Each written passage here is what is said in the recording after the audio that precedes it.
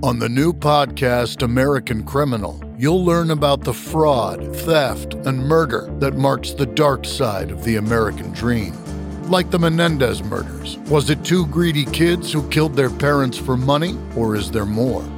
Listen to American Criminal wherever you get your podcasts. In 1985, one man would dare to mix gymnastics and karate. Today, we just call that mixed martial arts.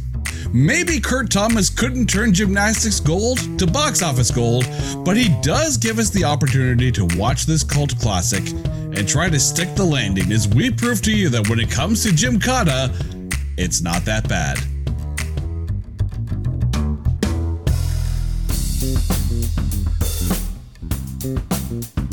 Welcome to It's Not That Bad, the podcast that looks at A grades in B movies. I'm your host, Jason. Welcome to the show. Now, occasionally, someone brings up a movie, and I am intrigued and challenged by the idea of watching this movie. And today's episode is just that, because my guest host today is none other than Nicholas Santiago, but if you are a fan of going to Comic-Cons, then you might actually know him as Mr. Agitator from the band V is for Villains. How you doing, man? Welcome to the show. Hey, thank you for having me. I'm very excited to tackle Gymkata with you. And tackle it we did. Okay, so for anyone who is familiar with my other podcast, Made You a Mixtape, then you are already aware and know who Mr. Agitator is. But for those who didn't listen to that podcast, first of all, shame on you. But can you let us know, what is V for Villains? V is for Villains is the world's only industrial electronic rock pop supervillain masked band. That is a lot in one sentence, and it's absolutely awesome. Okay, so now it comes to the point where we have the deep question of, why the hell did you suggest this movie? You know why, honestly? Gymkata, I'm a connoisseur of bad film. I love terrible film. And I'm going to tell you right now, I think that, Gymkata is one of those rare breeds of film where you could try to make a movie that bad and would never come even close. And by bad, I mean amazing. There is almost no moment in that film that is not utterly hilarious. And I feel like every time I bring this film up to people, nobody knows what it is. I'm always like, well, you haven't seen Gymkata? And they're like, what the hell is a Gymkata?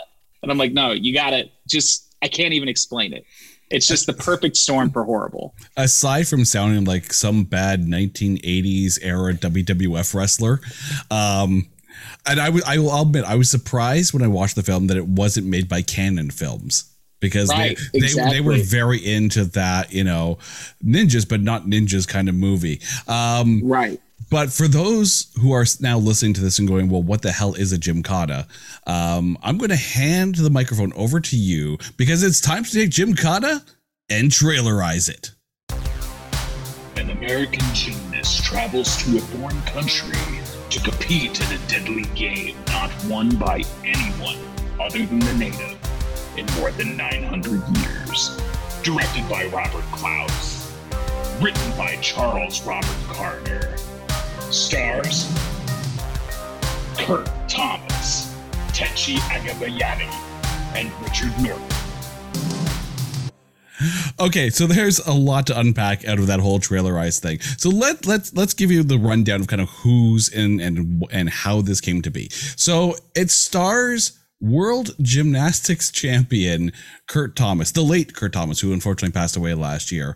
Kurt Thomas. Mm-hmm. And former Playboy model Techi Agbayani as Princess Rubali, who actually is still acting today. I went through. Oh, wow. I actually went through her IMDb, her filmography. This year, 2021, she released a film called The Woman Who Cannot Feel, which is kind of how I felt after watching the movie. I can no longer feel it. But two movies on her IMDb actually stood out for me.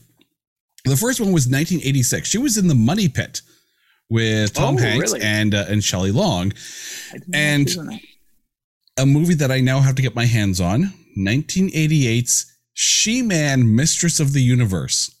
I have no idea what the hell this movie is. What? Yeah, right? I want this. Right? The minute you read that, She-Man, Mistress of the Universe, I'm like, I need to actually find this. This has to happen.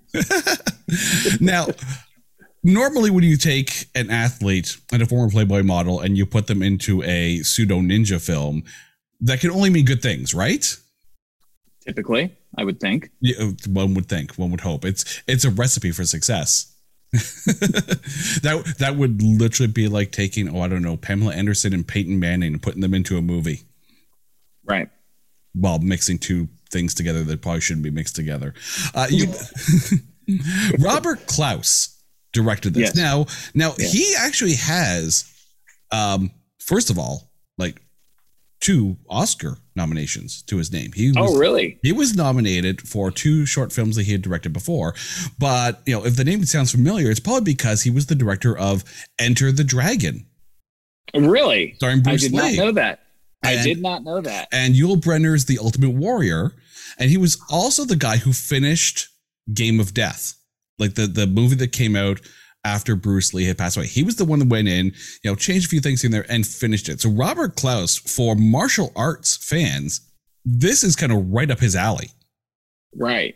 He's like, he's making competitive martial arts like action films, like it's its own genre that's going out of style. And he made Enter the Dragon. That's amazing.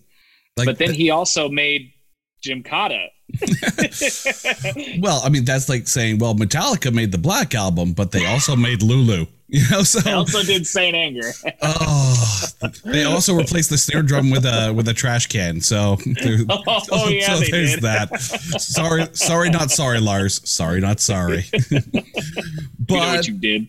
Exactly. Now, admittedly, when you have a movie like Gymkata, it's going to get some Razzie nominations. And Kurt Thomas was actually nominated as Worst New Star. Didn't win, but he was nominated for Worst New Star.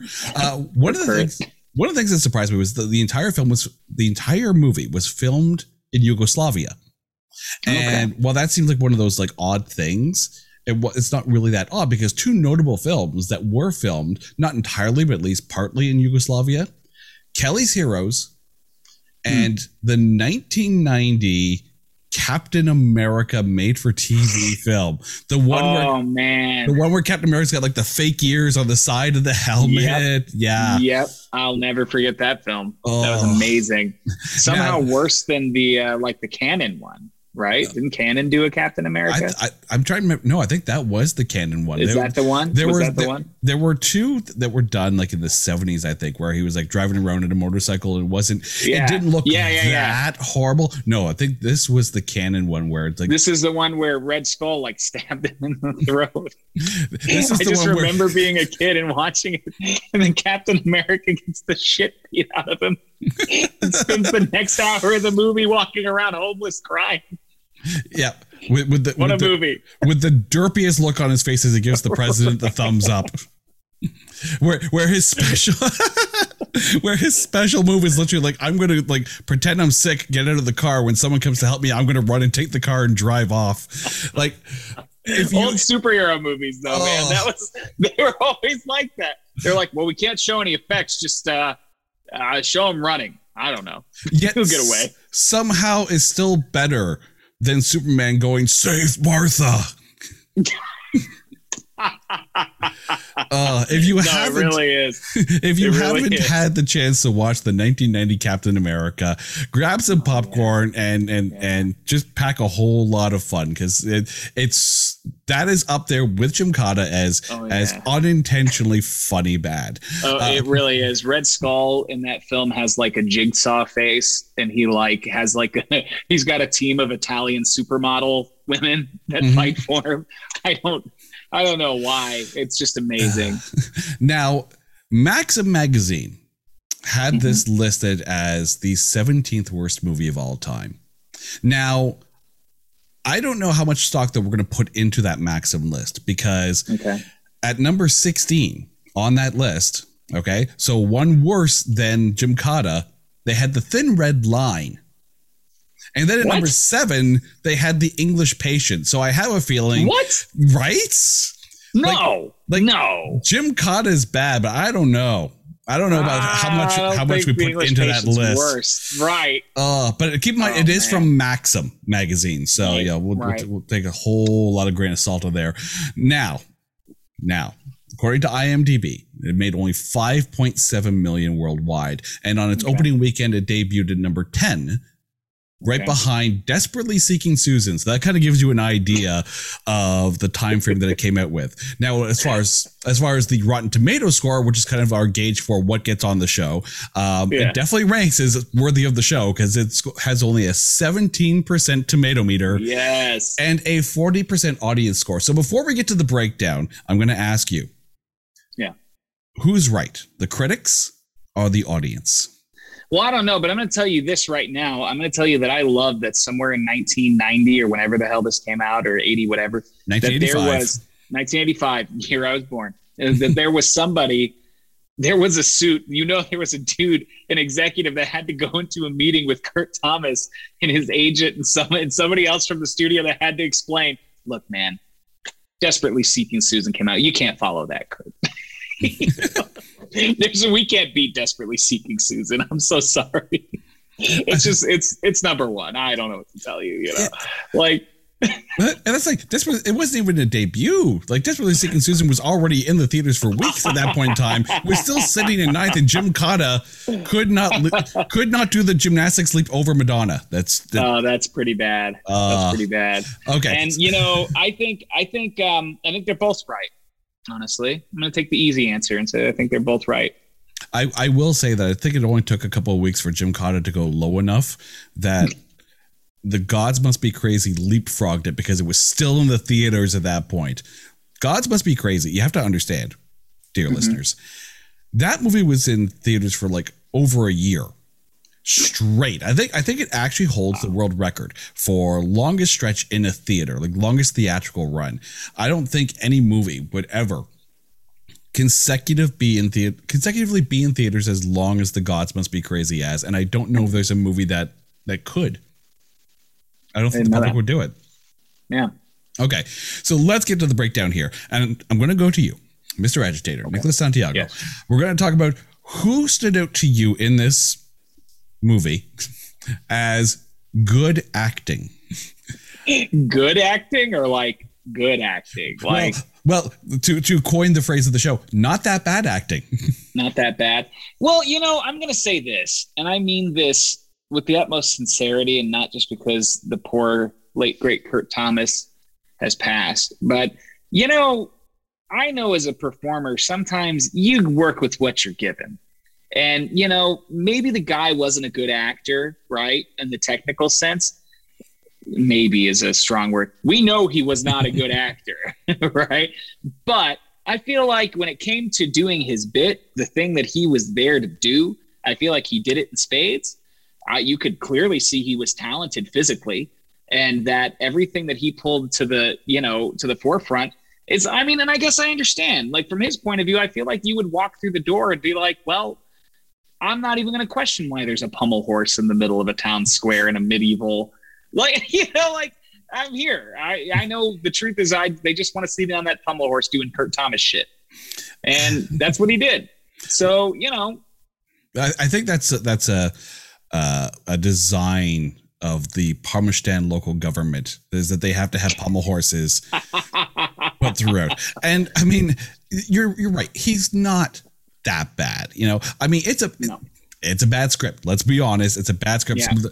Yeah. Any actor will occasionally get a script, look at the lines and go, oh dear God, you want me to say this with a straight face, right? How much you pay me? Oh, okay. I'll say it. Right. Exactly. You could kind of see that, they were trying to go for that. And I mentioned Canon Films at the beginning. They were trying to go for that, maybe not an American Ninja kind of film or kind of feel. Right. Because American Ninja, as far as Canon Films went, it did okay. It wasn't a money loser, I don't think, because it wasn't a big budget film to begin with. And hell, it did well enough. They made 5 of them? They just kept making them. So it did well enough. Yeah. And that's the thing, in the 80s, and you'll agree with this, there was a lot of those ninja type movies.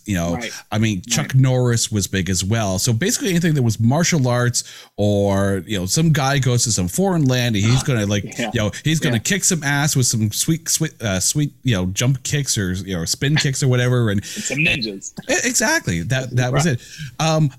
I did find it interesting that they brought in Techi Agbayani, Princess Rubali, to head up his training, yet we never saw her actually train him, just occasionally flick a knife at him. Like, right. If your goal is to maybe accidentally stab the man, I think that you're doing good. That's good. That's great training. If you want to accidentally murder your pupil. But, I think, we never actually saw her really show him how to do shit. There is one thing I will point out about her, though, is that, and it felt like two different movies for her.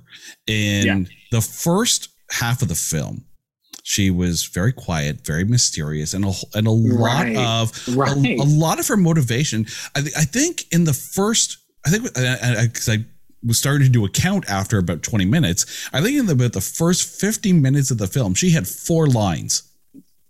Oh yeah, you're right. She didn't really talk much in the beginning at all. She had way more once the game started, but there was like a ton of scenes of her just kind of like mysterious eyes. And that like really played well. Here is our Gymkata, right? Here's our Jonathan Cabot. He's ready to, he's training for this mysterious game where we're not quite sure what the rules are, and I'm not even sure there were rules to begin with. Because no one, any of their word, no one followed them. I don't recall them ever really divulging what it was, except for get from A to B, kill everybody on the way, And you have this, person who's been brought in from Parmesan to train him in the ways of the game in order to be able, and the fact she had 4 lines in that first 50 minutes of the film, and it's only an hour and a half film. And there's credits at the end. So, that's a long stretch where she's playing more mysterious. And I think that actually played well. I think that actually added a bit of something to it, rather than just have her spew out some, I think back to Kill Bill Volume 2, like some Pai Mei philosophical crap, don't try and, put out all of like the tropes, the cliches.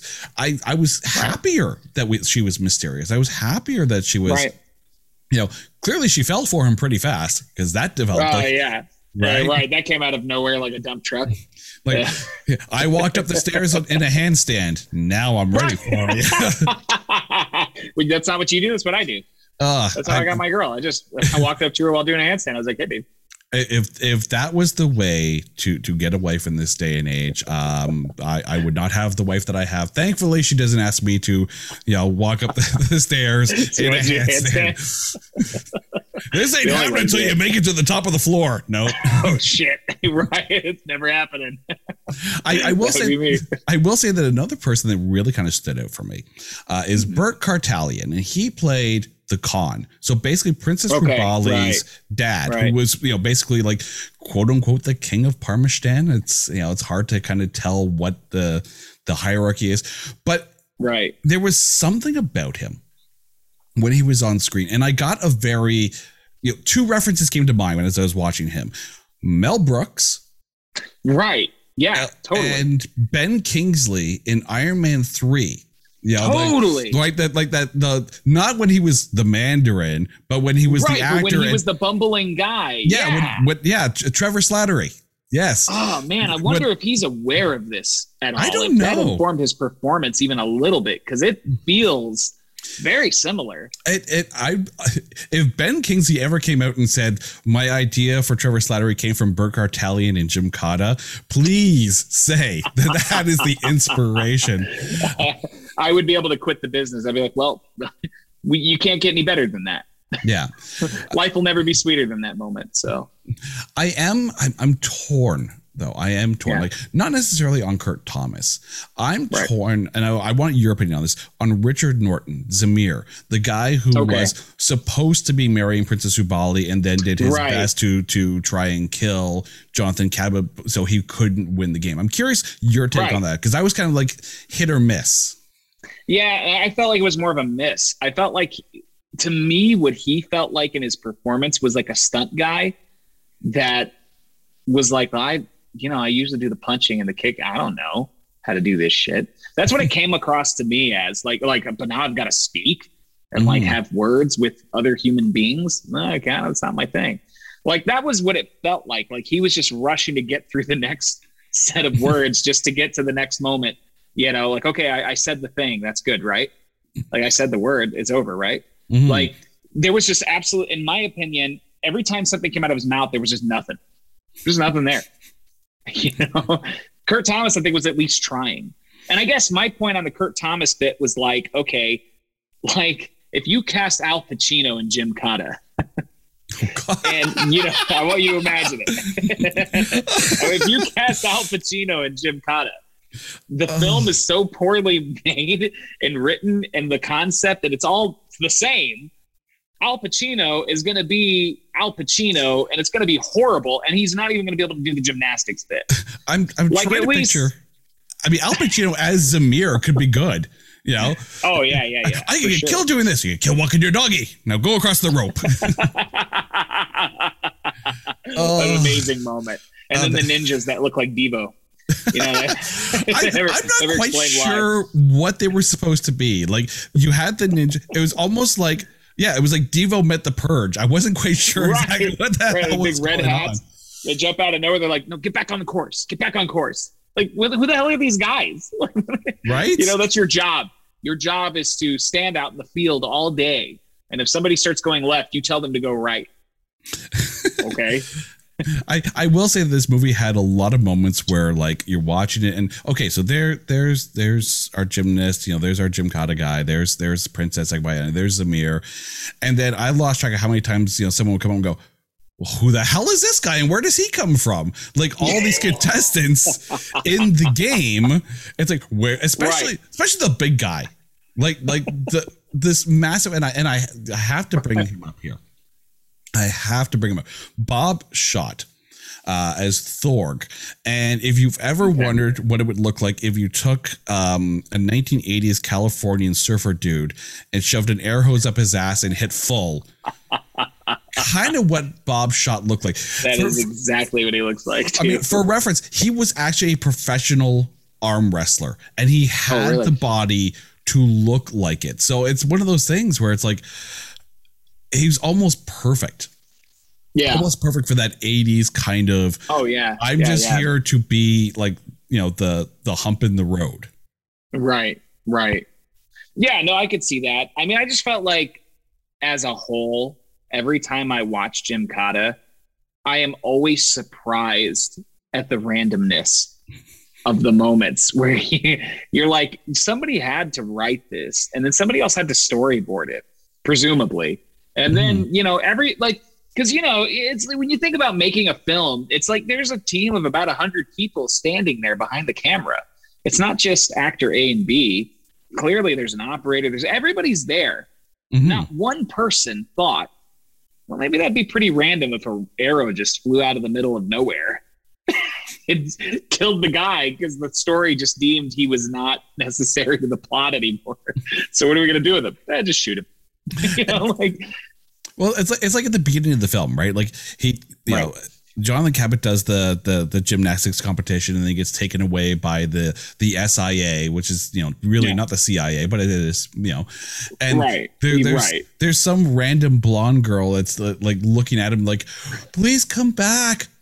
Who the hell is this? Who is this? it's like, was that his girlfriend? Was that his wife? And now he's, you know, he's you know, taken off to some safe house to learn the ways of the game from some mysterious woman that he's, you know, that's holding a knife at him, and he's going to jump as soon as he can walk up the stairs in a handstand. Like, who the hell is this girl?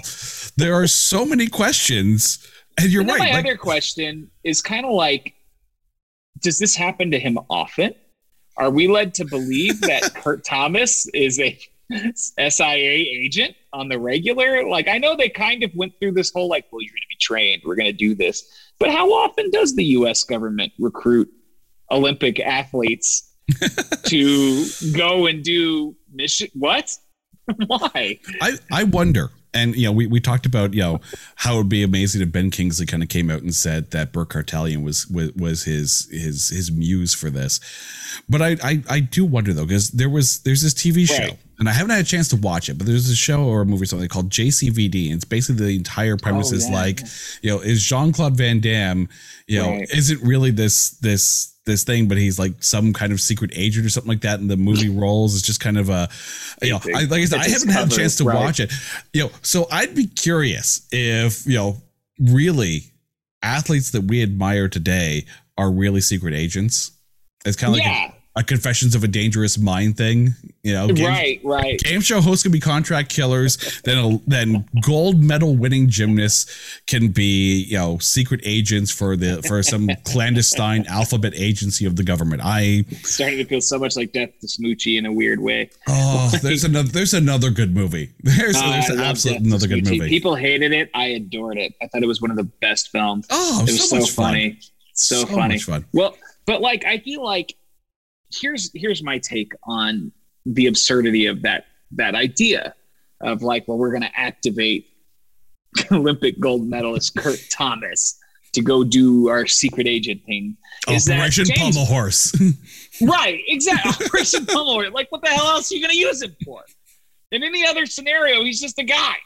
Yep. Like, James Bond drinks and smokes and has sex every 5 seconds and is probably kind of out of shape. Mm-hmm.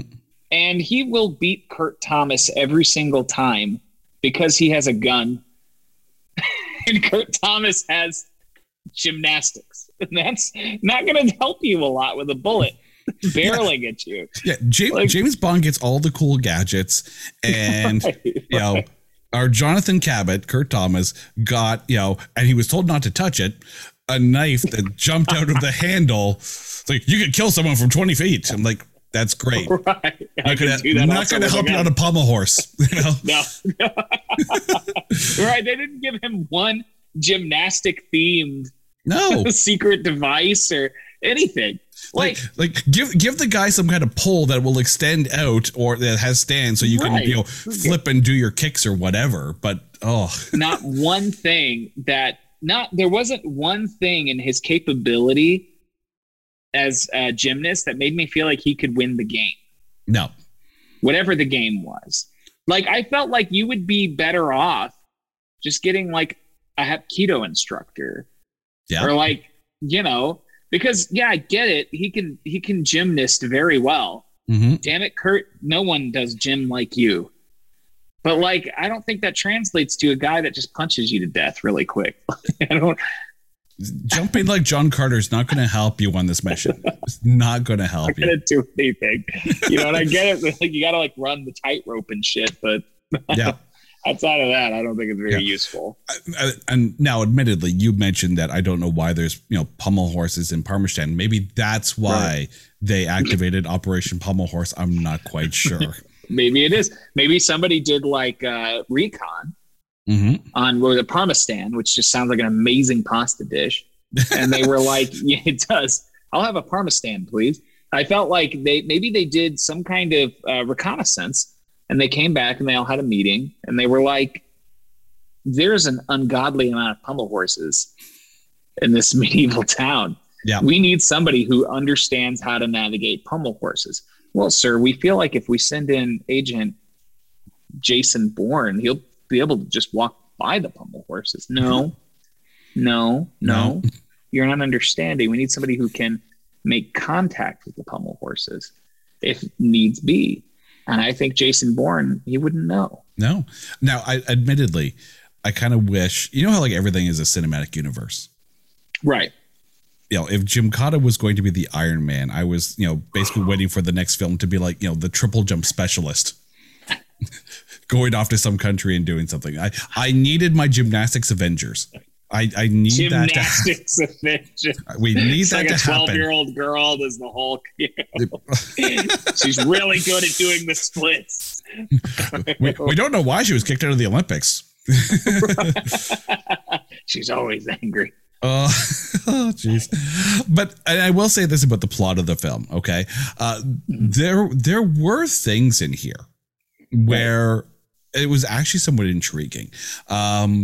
Yeah, the entire concept though of the game, like, it wasn't really handled that well in this film. Let's call a spade on this one. Like the execution of the game is literally, I'm going to run through corn and then I'm going to go across a rope, then climb up a rope, and then that should be it, right?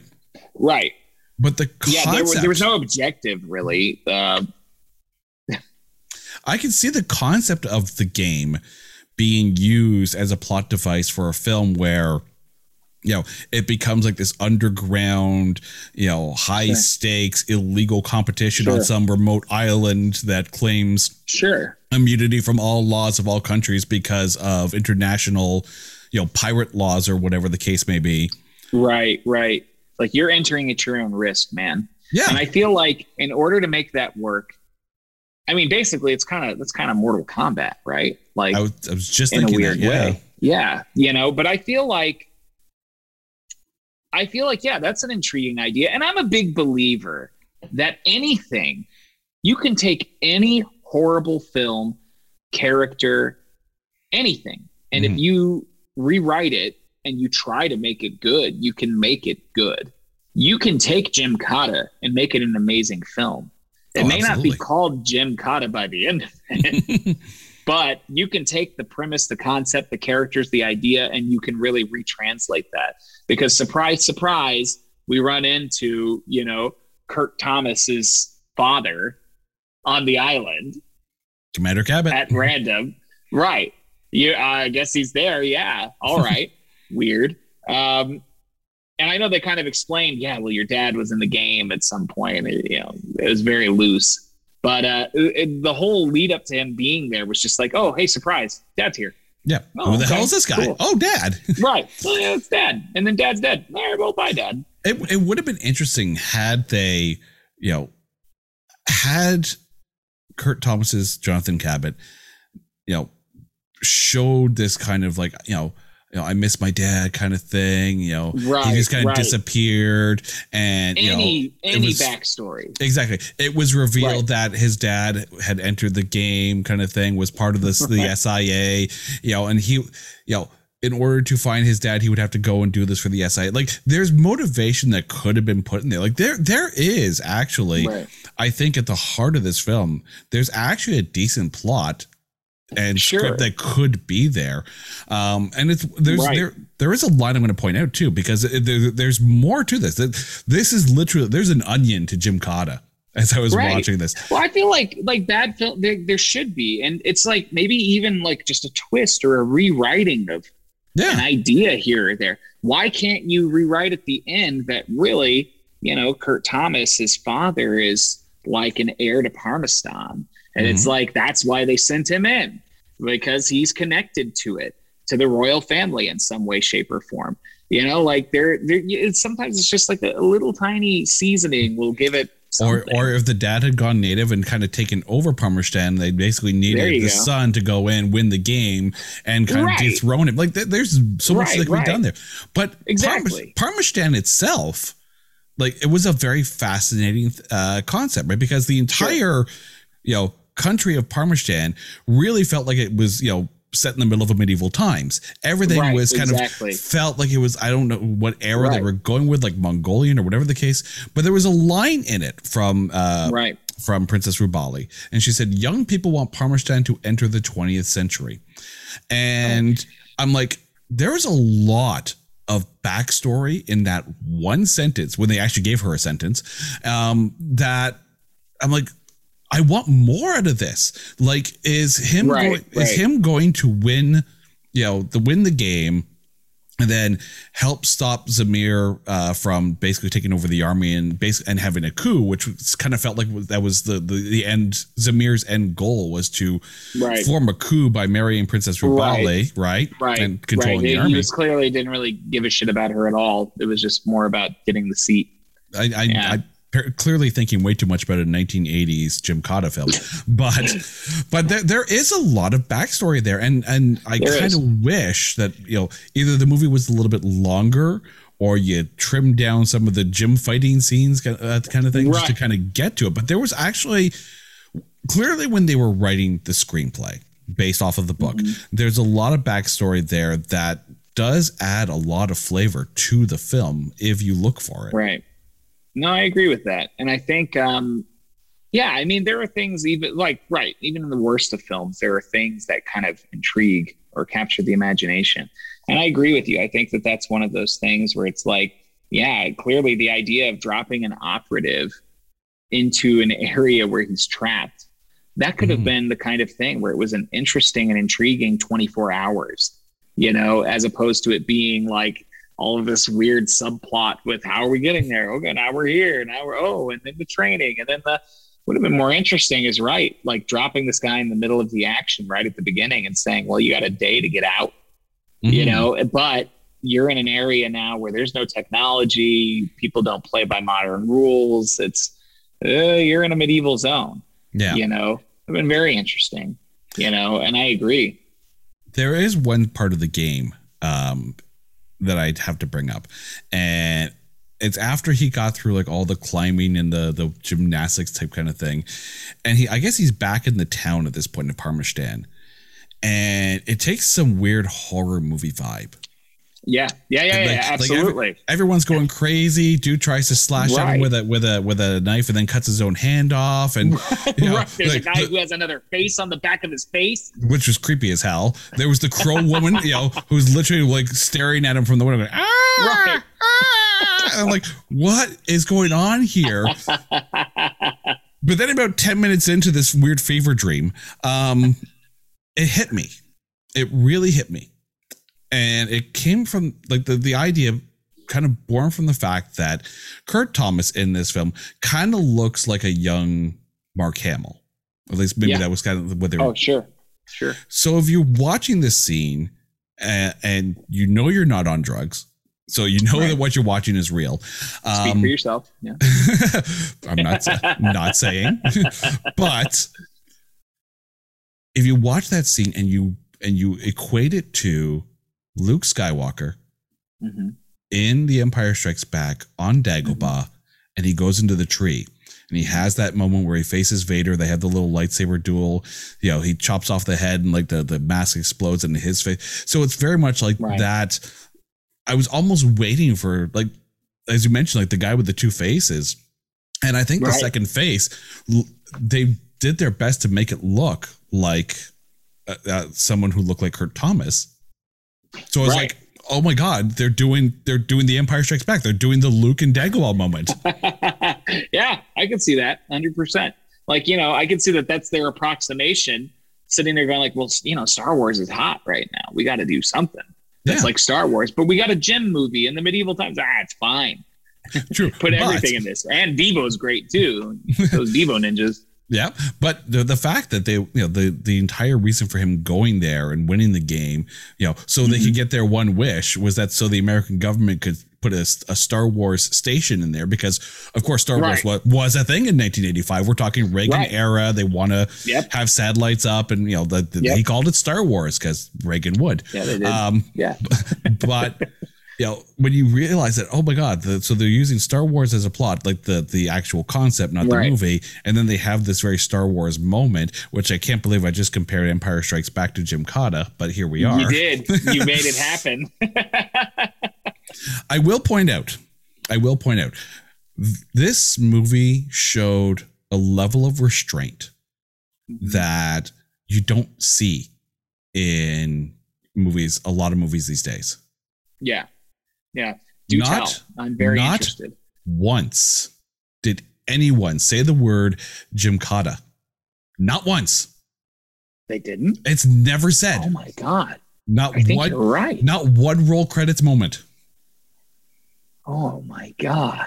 Like, so when you think, right, like I know there's the whole joke of like people go, Gymkata. No, they never said it. Never said it. There wasn't one scene where Kurt Thomas looked at the camera and said, and that's when I became Gymkata. Or something horrible like that. That's when I started practicing Gymkata. We never had that moment. Like, I have Flying Eagle. I have Gymkata. Right? You would expect that. You would. I absolutely would. And for some reason in my mind, I thought that there was some moment where somebody was like, well, he practices Gymkata or something. I guess they never did. It's just a horrible made up martial art that they created, I guess. I don't know if I'm disappointed that they missed the boat on it, or if they called it Gymkata because they didn't have a name for it and that the name kind of was born in post-production, or if it was always called Gymkata. Maybe it was originally called The Terrible Game. Who knows, right? Maybe it was. I feel like it had to have been. Possibly. Yeah. Because, of course, it is based on the Terrible Game book. Right. So I wonder if they called it that, and then maybe there was something where like, well, we want to distance ourselves from it, and then we'll just call it what? Gymnastics and karate. So Gymkata. Right. We can afford to get Kurt Thomas, and he wants to break into acting, and that's the actor that we've got for the Terrible Game. So we need to retool it. Yeah, you have to put quotation marks around the. We could afford Kurt Thomas. Right, we can afford Kurt Thomas. We gotta retrofit this to fit. It's like those horrible Hellraiser sequels that Dimension made, where they were clearly just spec scripts of other films. Like, oh, this is a detective movie. Put Pinhead in it. Called it Hellraiser. Yeah, they were like, oh, we've got Kurt Thomas. Just call it Gymkata. Gymkata. Yeah, sounds great. Yeah, put it on paper. It's kind of like American Psycho 2 has absolutely nothing to do with American Psycho. On its own, it's not a bad film. The minute you call it American Psycho, it's horrible. Yeah, just let it be a movie unto its own. You don't need to tie it in. I don't know why they do that, but they do that. I mean, I do know why they do that. They do that because they feel like it's going to increase the leverage of sales just with a pre-built fan base. But the truth is I agree. The moment you call it American Psycho 2, you have thrown in disappointment for the fan base that's going to buy. Mm-hmm. And then you've thrown in everybody else kind of going like, that's not as good as the original, when really it's just not a sequel. It's just not, I can take any film and tack on like a 5-minute intro that says, and then I escaped X, Y, and Z from the original movie. That doesn't make it like what it, doesn't make it have anything to do with the original. And that's, I've seen studios, they do that stuff all the time. It's just not good. It never turns out well. It's kind of like, and I don't know if you remember this, the Friday the 13th TV series. Oh, absolutely. Not only do I remember it, but I've watched it many times. Yeah. And as an adult. Like, where's Jason? There's no who? Right? Now, I mean, if they had made it American Psycho 3 and it as well was a separate story, then you could sit there and say, oh, I get it. American Psycho is an anthology, kind of like National Lampoon's. It's about different psychotics of the American subculture, right? Exactly. Kind of like American Horror Story. We get that American Horror Story, each season is its own self-contained entity, and that makes sense. But each feature, each film is like an American Psycho 3 would be like, it could be anybody.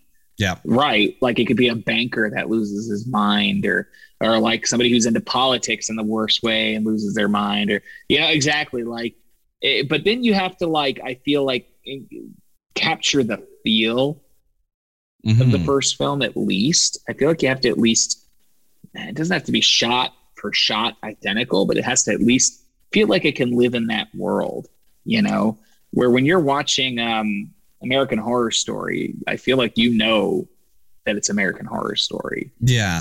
But of course, like American Psycho was coming off of the book that it was based off of. I remember correctly, by Bret Easton Ellis. And, so there's already that source material, and this had nothing to do with that source material. Had there never been an American Psycho book, had there just been a movie called American Psycho, like an original screenplay, then you could do American Psycho 2, have it be separate, and then you could do American Psycho 3, have it be separate, and people get, oh, it's an anthology. Right. I think that would make a lot of sense. And I feel like, even it's pre-built sometimes that people go to sequels with that first thing in a new environment, a new idea, a new setting. Mm-hmm. Where I feel like studios kind of have this sense in their mind that's like, well, we got to do the same thing again. Mm-hmm. Or they just go completely left and say like, well, we're just going to tack this on in name only. Right.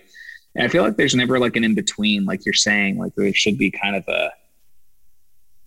more respect paid to the idea of something and not just like, well, let's just do it again. Yeah. Or let's just take a spec script. Pretty much. But the fact that, Gymkata was never actually uttered in this movie. Never uttered once. Right. And I want to get a copy of The Terrible Game now. Like, I want to read this book. I want to see if because like, what is it? Based on the novel by, Dan Tyler Moore. That guy had to have been like, they're making The Terrible Game. It's happening. Right. And I know he had to have sat there and watched Gymkata and been like, what? What is this? What? That's very much that's very much a Clive Cussler moment, I think. Clive Cussler is this, and I've mentioned him on the show before. Very much like the Dirk Pitt Adventure series, like that's his bread and butter. And they made two movies based on his books, Race the Titanic and Sahara. I don't know if you remember Sahara. I remember Sahara. And each time a movie was made from his books, he hated it to the point of he was very much like against the film. He wouldn't do any press for it. He basically like disavowed and like it was bad. It was bad. Like, so when the author of the book that made your source material says your movie sucks. Oh yeah. You're not going to do well. Press for your film. Well, and you know what the truth is though, those movies sucked. They were bad. I mean, Sahara was an awful movie. Here's the thing, like I'm a Clive Cussler fan. I love reading his books, and I've read the Sahara book. Do I have casting issues with that book or with that movie? Yes, I do. Sure. Matthew McConaughey, not necessarily my first choice for Dirk Pitt. But even that in hindsight was not so bad. William H. Macy I thought was actually great as Sandeck. That's fine. Steve Zahn. Freaking Zahn. I have nothing wrong with Steve Zahn as Steve Zahn. Yeah, but here's the thing with the character he played, Al Giordino. Yes. Al Giordino is in the books, a short, stocky, wisecracking Italian. No, that's Steve clearly Zahn wrong is already. not a short, stocky, wisecracking Italian. No, not even close. I have said this before. Keep it in mind when Sahara came out, right? Yeah. Around the time when kind of News Radio went off the air. Remember that TV show? Yep. News Radio era Joe Rogan is Al Giordino. Not podcasting UFC Joe Rogan. I'm talking News Radio era Joe Rogan is Al Giordino. He would have been perfect for that role at that time. But I digress. I can see it. I can see it. I will say something about the directing, though. Aside from the fact that all of this is, the fact that we don't have Gymkata uttered in the script. Right. Before they get to Parmesan, so they leave America and then they get to Karabal, which is this, I guess neighboring nation to Parmesan in their world. And the princess gets kidnapped and all that. And he goes in and Gymkata's his way to rescue her.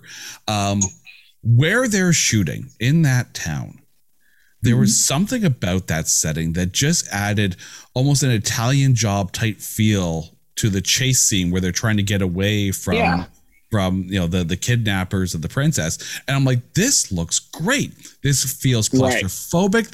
There's a high tension to this. Whoever picked up that location earned their money. That's where they shot that and how they shot that chase scene was perfect. Like, again, massive kudos to Robert Klaus. You had a really good director at the helm of a really bad script, and he actually made some of these scenes really good, and that was one of them.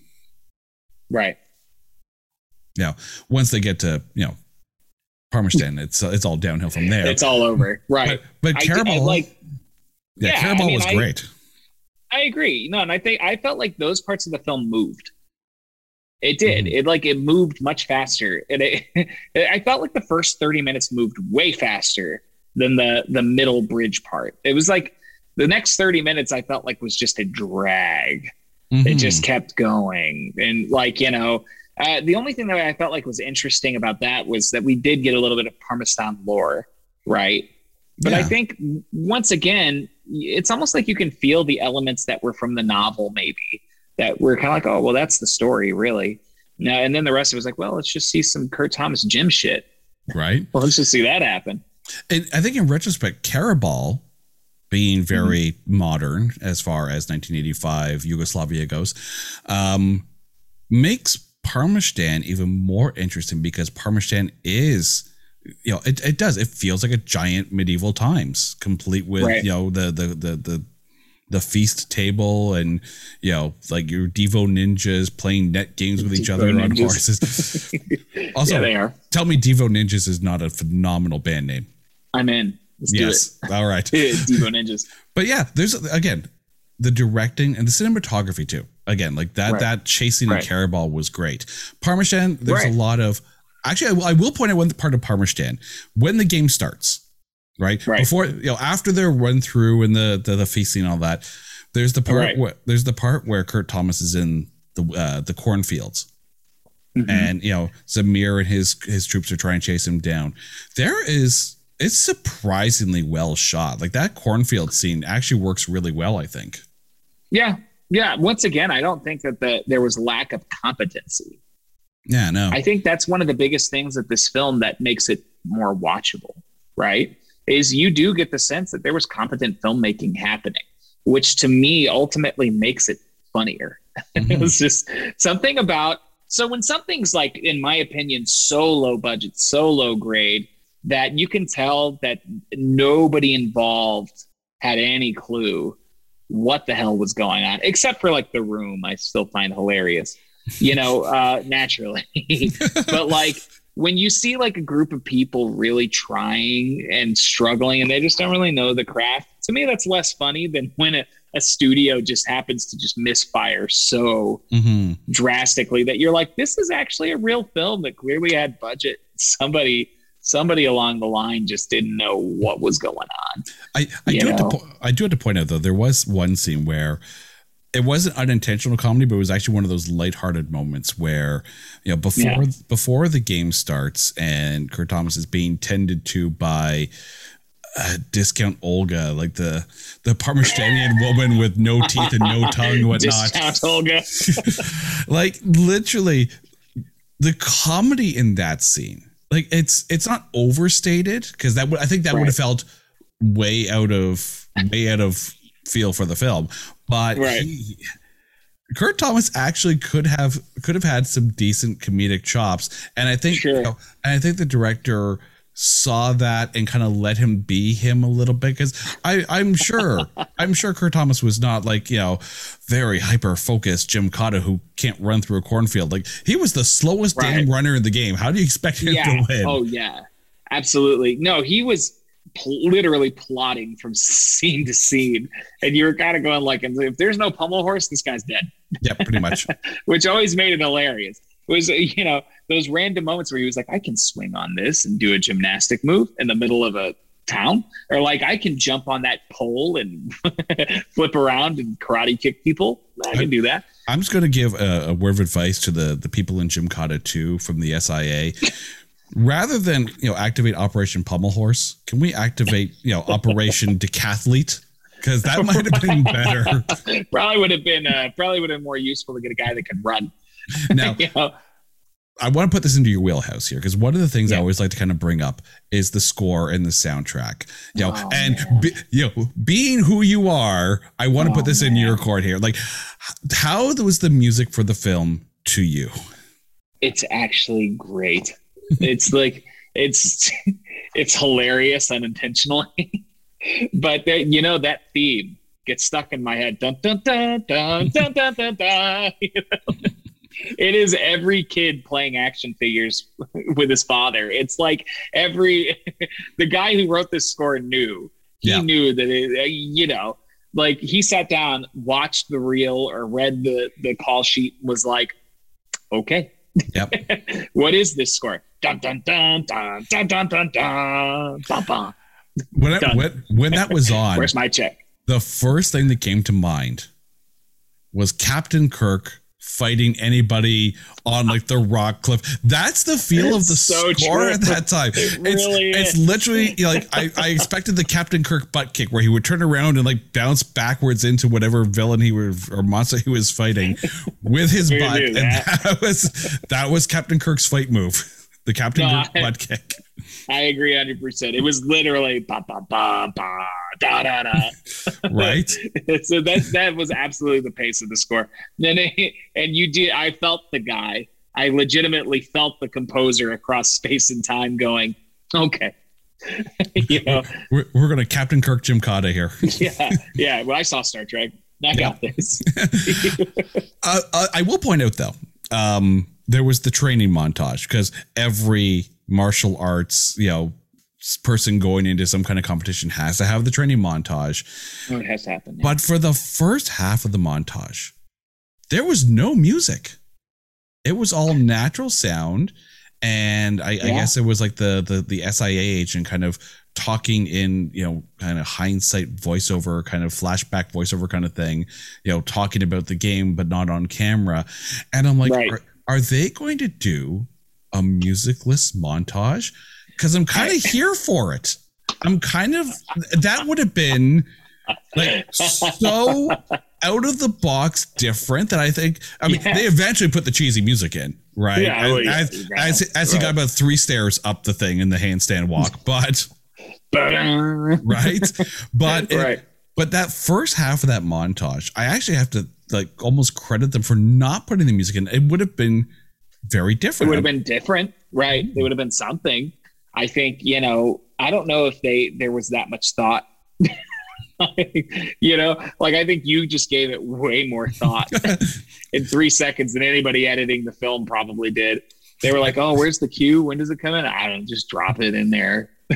I will remind you that we've also been talking for more than an hour about Gymkata, so we clearly both of us have put way too much thought into this. Oh yeah, movie. We're both punch drunk, just like we're both just swiveling around with Gymkata right now.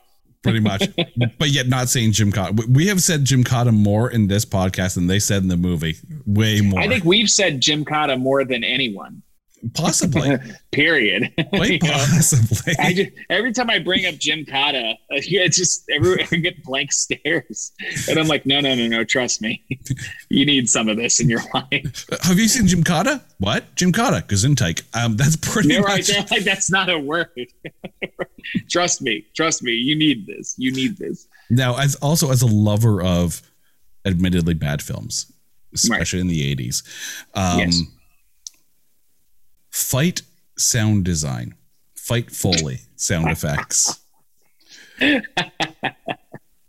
I mean, again, kudos on restraint because they didn't use the Wilhelm scream, which I'm actually kind of surprised. Yeah. There were many Wilhelm moments in this one that could have happened, but they didn't. True. But oh my God, every punch, every kick sounded like someone taking a baseball bat to a series of cardboard boxes, like and it almost made it more fun.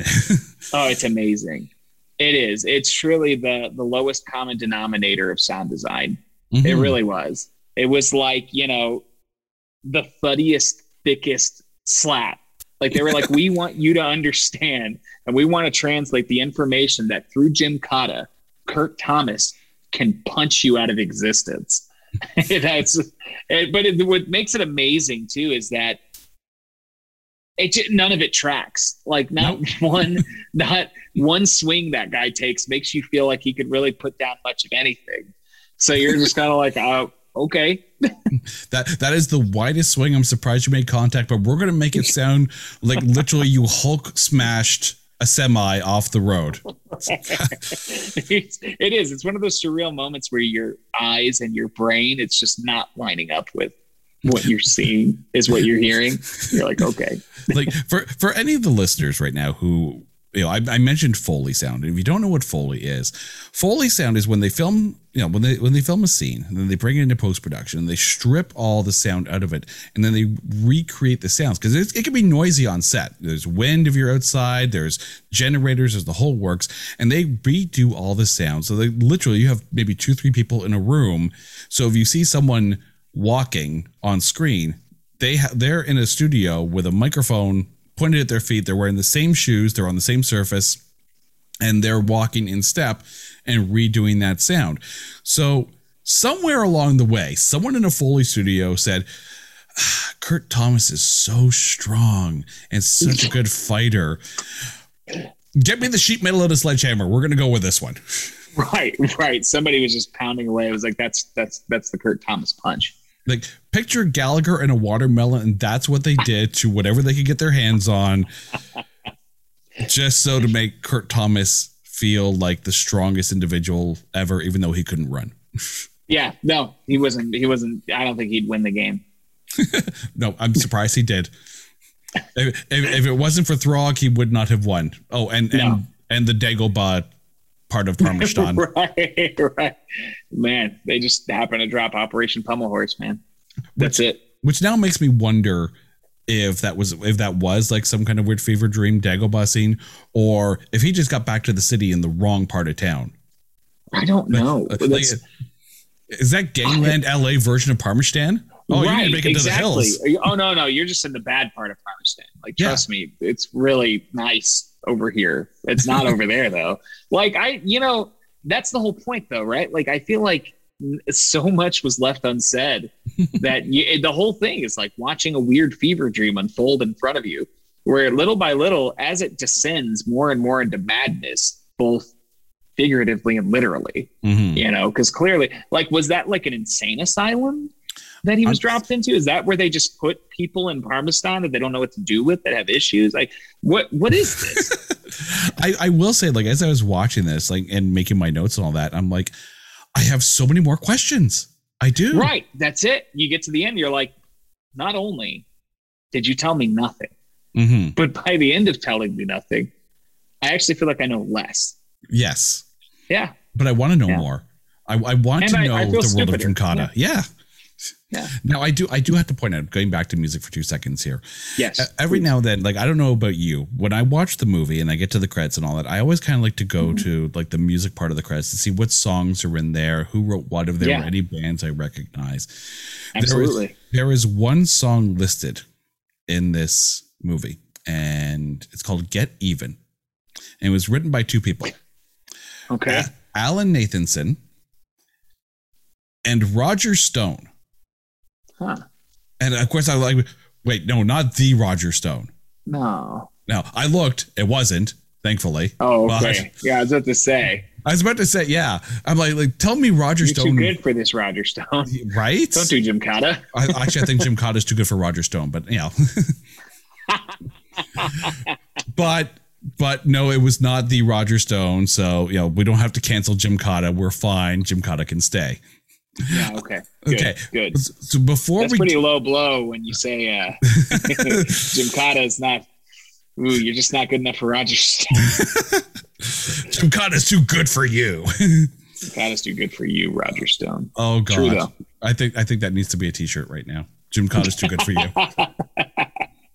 Okay, before we get to our MVP of Gymkata, because we have talked about the wealth of backstory available to this and how the plot of the game could actually translate. So as a lover of this film, how excited would you be if they did a remake of Gymkata, even if they didn't call it Gymkata, even if they basically took the premise of and went and got a decathlete instead of if Simone Biles is in Gymkata 2, how are you excited to watch it, or are you upset the fact that it will maybe tarnish the good badness of Gymkata? See, that's hard, because to me, what makes Gymkata the thing that I gravitate towards is the unintentional awfulness of it. Because I think if you redo Gymkata and you make Gymkata better, I think at its best, it just becomes another generic action film. Mm-hmm. If that makes sense. That just becomes something I'm going to sleep through and not really give a shit about, like Transformers. I don't really care. I'm going to sleep through Transformers. I know there are a lot of people that love Transformers. No disrespect to you. Mm-hmm. But like, to me, it was just a generic, like, oh, by the end of it, I didn't really care. It wasn't bad enough to be funny, but it wasn't good enough to be enjoyable to me. See, I know you're not talking about the 1986 Transformers cartoon. No. That's gold. That's a masterpiece, damn That's gold. Yeah. I love the 80s and amazing soundtrack too. Oh God, yes. Oh, Instruments of Destruction and the death music of Optimus Prime. Oh my God. Dun, like, dun, dun, dun, dun. Dun. Yeah, like the march. Yeah, absolutely. And then you have the amazing song, You Got the Touch. Dun, dun. Come on, man. Okay. Brilliant. The minute Mark Wahlberg started singing that in Boogie Nights, I was just like, killed me. My life. I was like, I think 11 or 12 when I saw Boogie Nights. Changed my life. Love that movie. Love that movie still. But yeah, when he started singing it, amazing. I think that's why I like Bumblebee so much. It was that the beginning of Bumblebee, when they had like the actual 80s looking Transformers at the beginning of that movie. See, that sounds beautiful. Yeah. I haven't seen it. I didn't see Bumblebee. Bumblebee's worth it. Bumblebee's worth it. Check it out. It's not Michael Bayified. It's actually worth it. I will give it to that. And Haley Steinfeld was actually great in it. I will. Oh, that's amazing. I'll have to check it out. Full credit for Bumblebee on that one. It's not Bumblebee. Let's put it that way.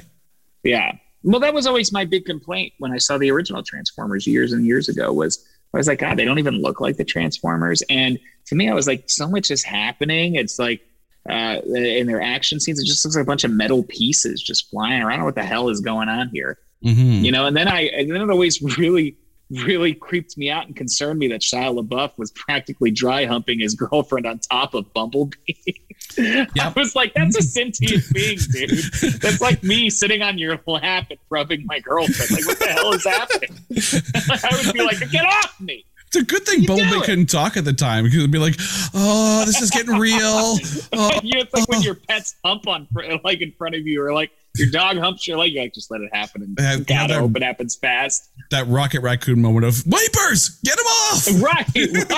That's exactly what it was. Like, that was uncomfortable. Okay. So there was so much about the original Transformers that didn't track with me. So I was like, oh God. Yeah. Okay. So we come to the point. So who is your MVP of Gymkata? The editor. Really? Whoever that guy is that edited that film made something hilarious. There are so many unintentionally hilarious edits. Things that just make me laugh every time I see it. I will give the editor, and again, the Robert Krause, the director there, like, again, sorry, Klaus, the full credit where credit is due. Like, they did a good job. Sure. And, so my MVP, though, while Robert Klaus was on the list for my MVP, I have two MVPs. One, everyone who didn't say Gymkata. Because again, that shows remarkable restraint, and I'm now curious of the story is why no one actually said Gymkata in the actual Gymkata movie. And I thought about Bert Kartalian, because again, he brought that moment of like, it was all good. But now, you know what? I got to go with Robert Klaus. I think this movie isn't as enjoyable as it is if he didn't clearly handle the movie with care. He has the martial arts movie background. He brought a steady hand. If ever a director could be considered to have a steady hand with a whole lot of crap handed to them, I think Robert Klaus did better than what anyone could expect, given the hand he was dealt with. Right. Because the circumstances are the circumstances. I agree. Mm-hmm. Like, no one overplayed their role. No one overacted.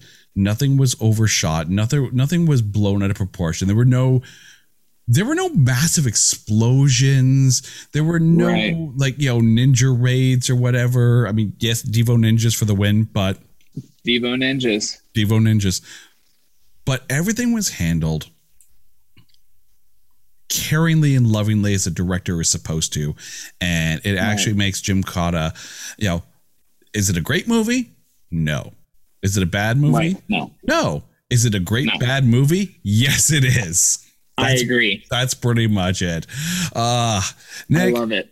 Thank you so much for this. Where can we find you out there? Where can we find VS for Villains, and what have you got lined up? Ooh, man, you can find VS for Villains at vsforvillains.com, at facebook.com/VS for Villains. I am Mr. Agitator. We've got a lot coming up, actually. We are currently talking to the amazing Gigi Edgley. We're probably going to pick up some more shows together and do some more performances together. She just played with us at Dragon Con. It was a real blast. I know we're going to be at Metacon in October, and we've got other stuff we're going to be announcing very shortly. So, yeah.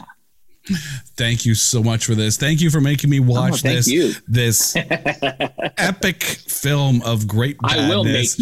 I will make you watch it. I will make everybody watch Gymkata. Right? I am good enough for Gymkata, and Gymkata is good enough for me. That is pretty much it. I love it. To our listeners, if you want to kind of get in on the fun of this movie. So here's the deal.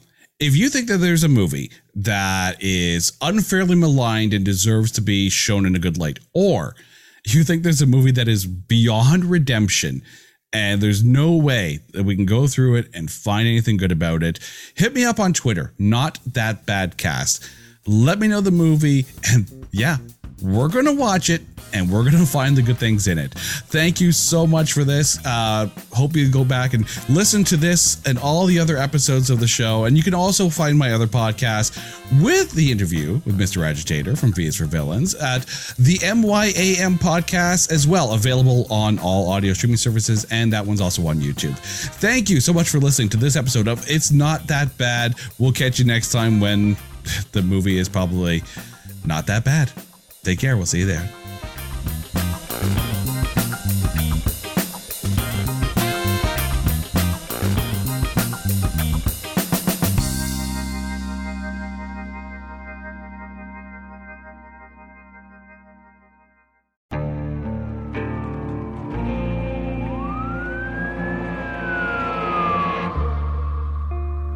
What would you do to achieve the American dream? The big house, the happy family, the money. 911, what's your emergency? Would you put in the hours? Would you take a big swing? What's the problem? What's the problem? Would you lie? Would you cheat? Were they shot? Were they shot? Would you kill? Yes. My mom is dead. My mom is right there. From Airship, the studio behind American Scandal, comes a new true crime history podcast. I'm Jeremy Schwartz, and I'll be taking you inside the minds of some of our most notorious felons and outlaws, exploring the dark side of the American dream. In my new show, American Criminal, you'll meet the picture-perfect brothers who killed their parents, the thief who stole babies, the crypto king who siphoned off billions, and plenty more. From assassins and gangsters to killers and con artists. Whatever the case, whoever the criminal, you don't know the full story until now. Don't miss the debut season of American Criminal, The Menendez Brothers, beginning February 29th. Listen wherever you get your podcasts, or to get early ad-free access to the entire season first, plus hundreds of other ad-free history podcast episodes, subscribe at intohistory.com.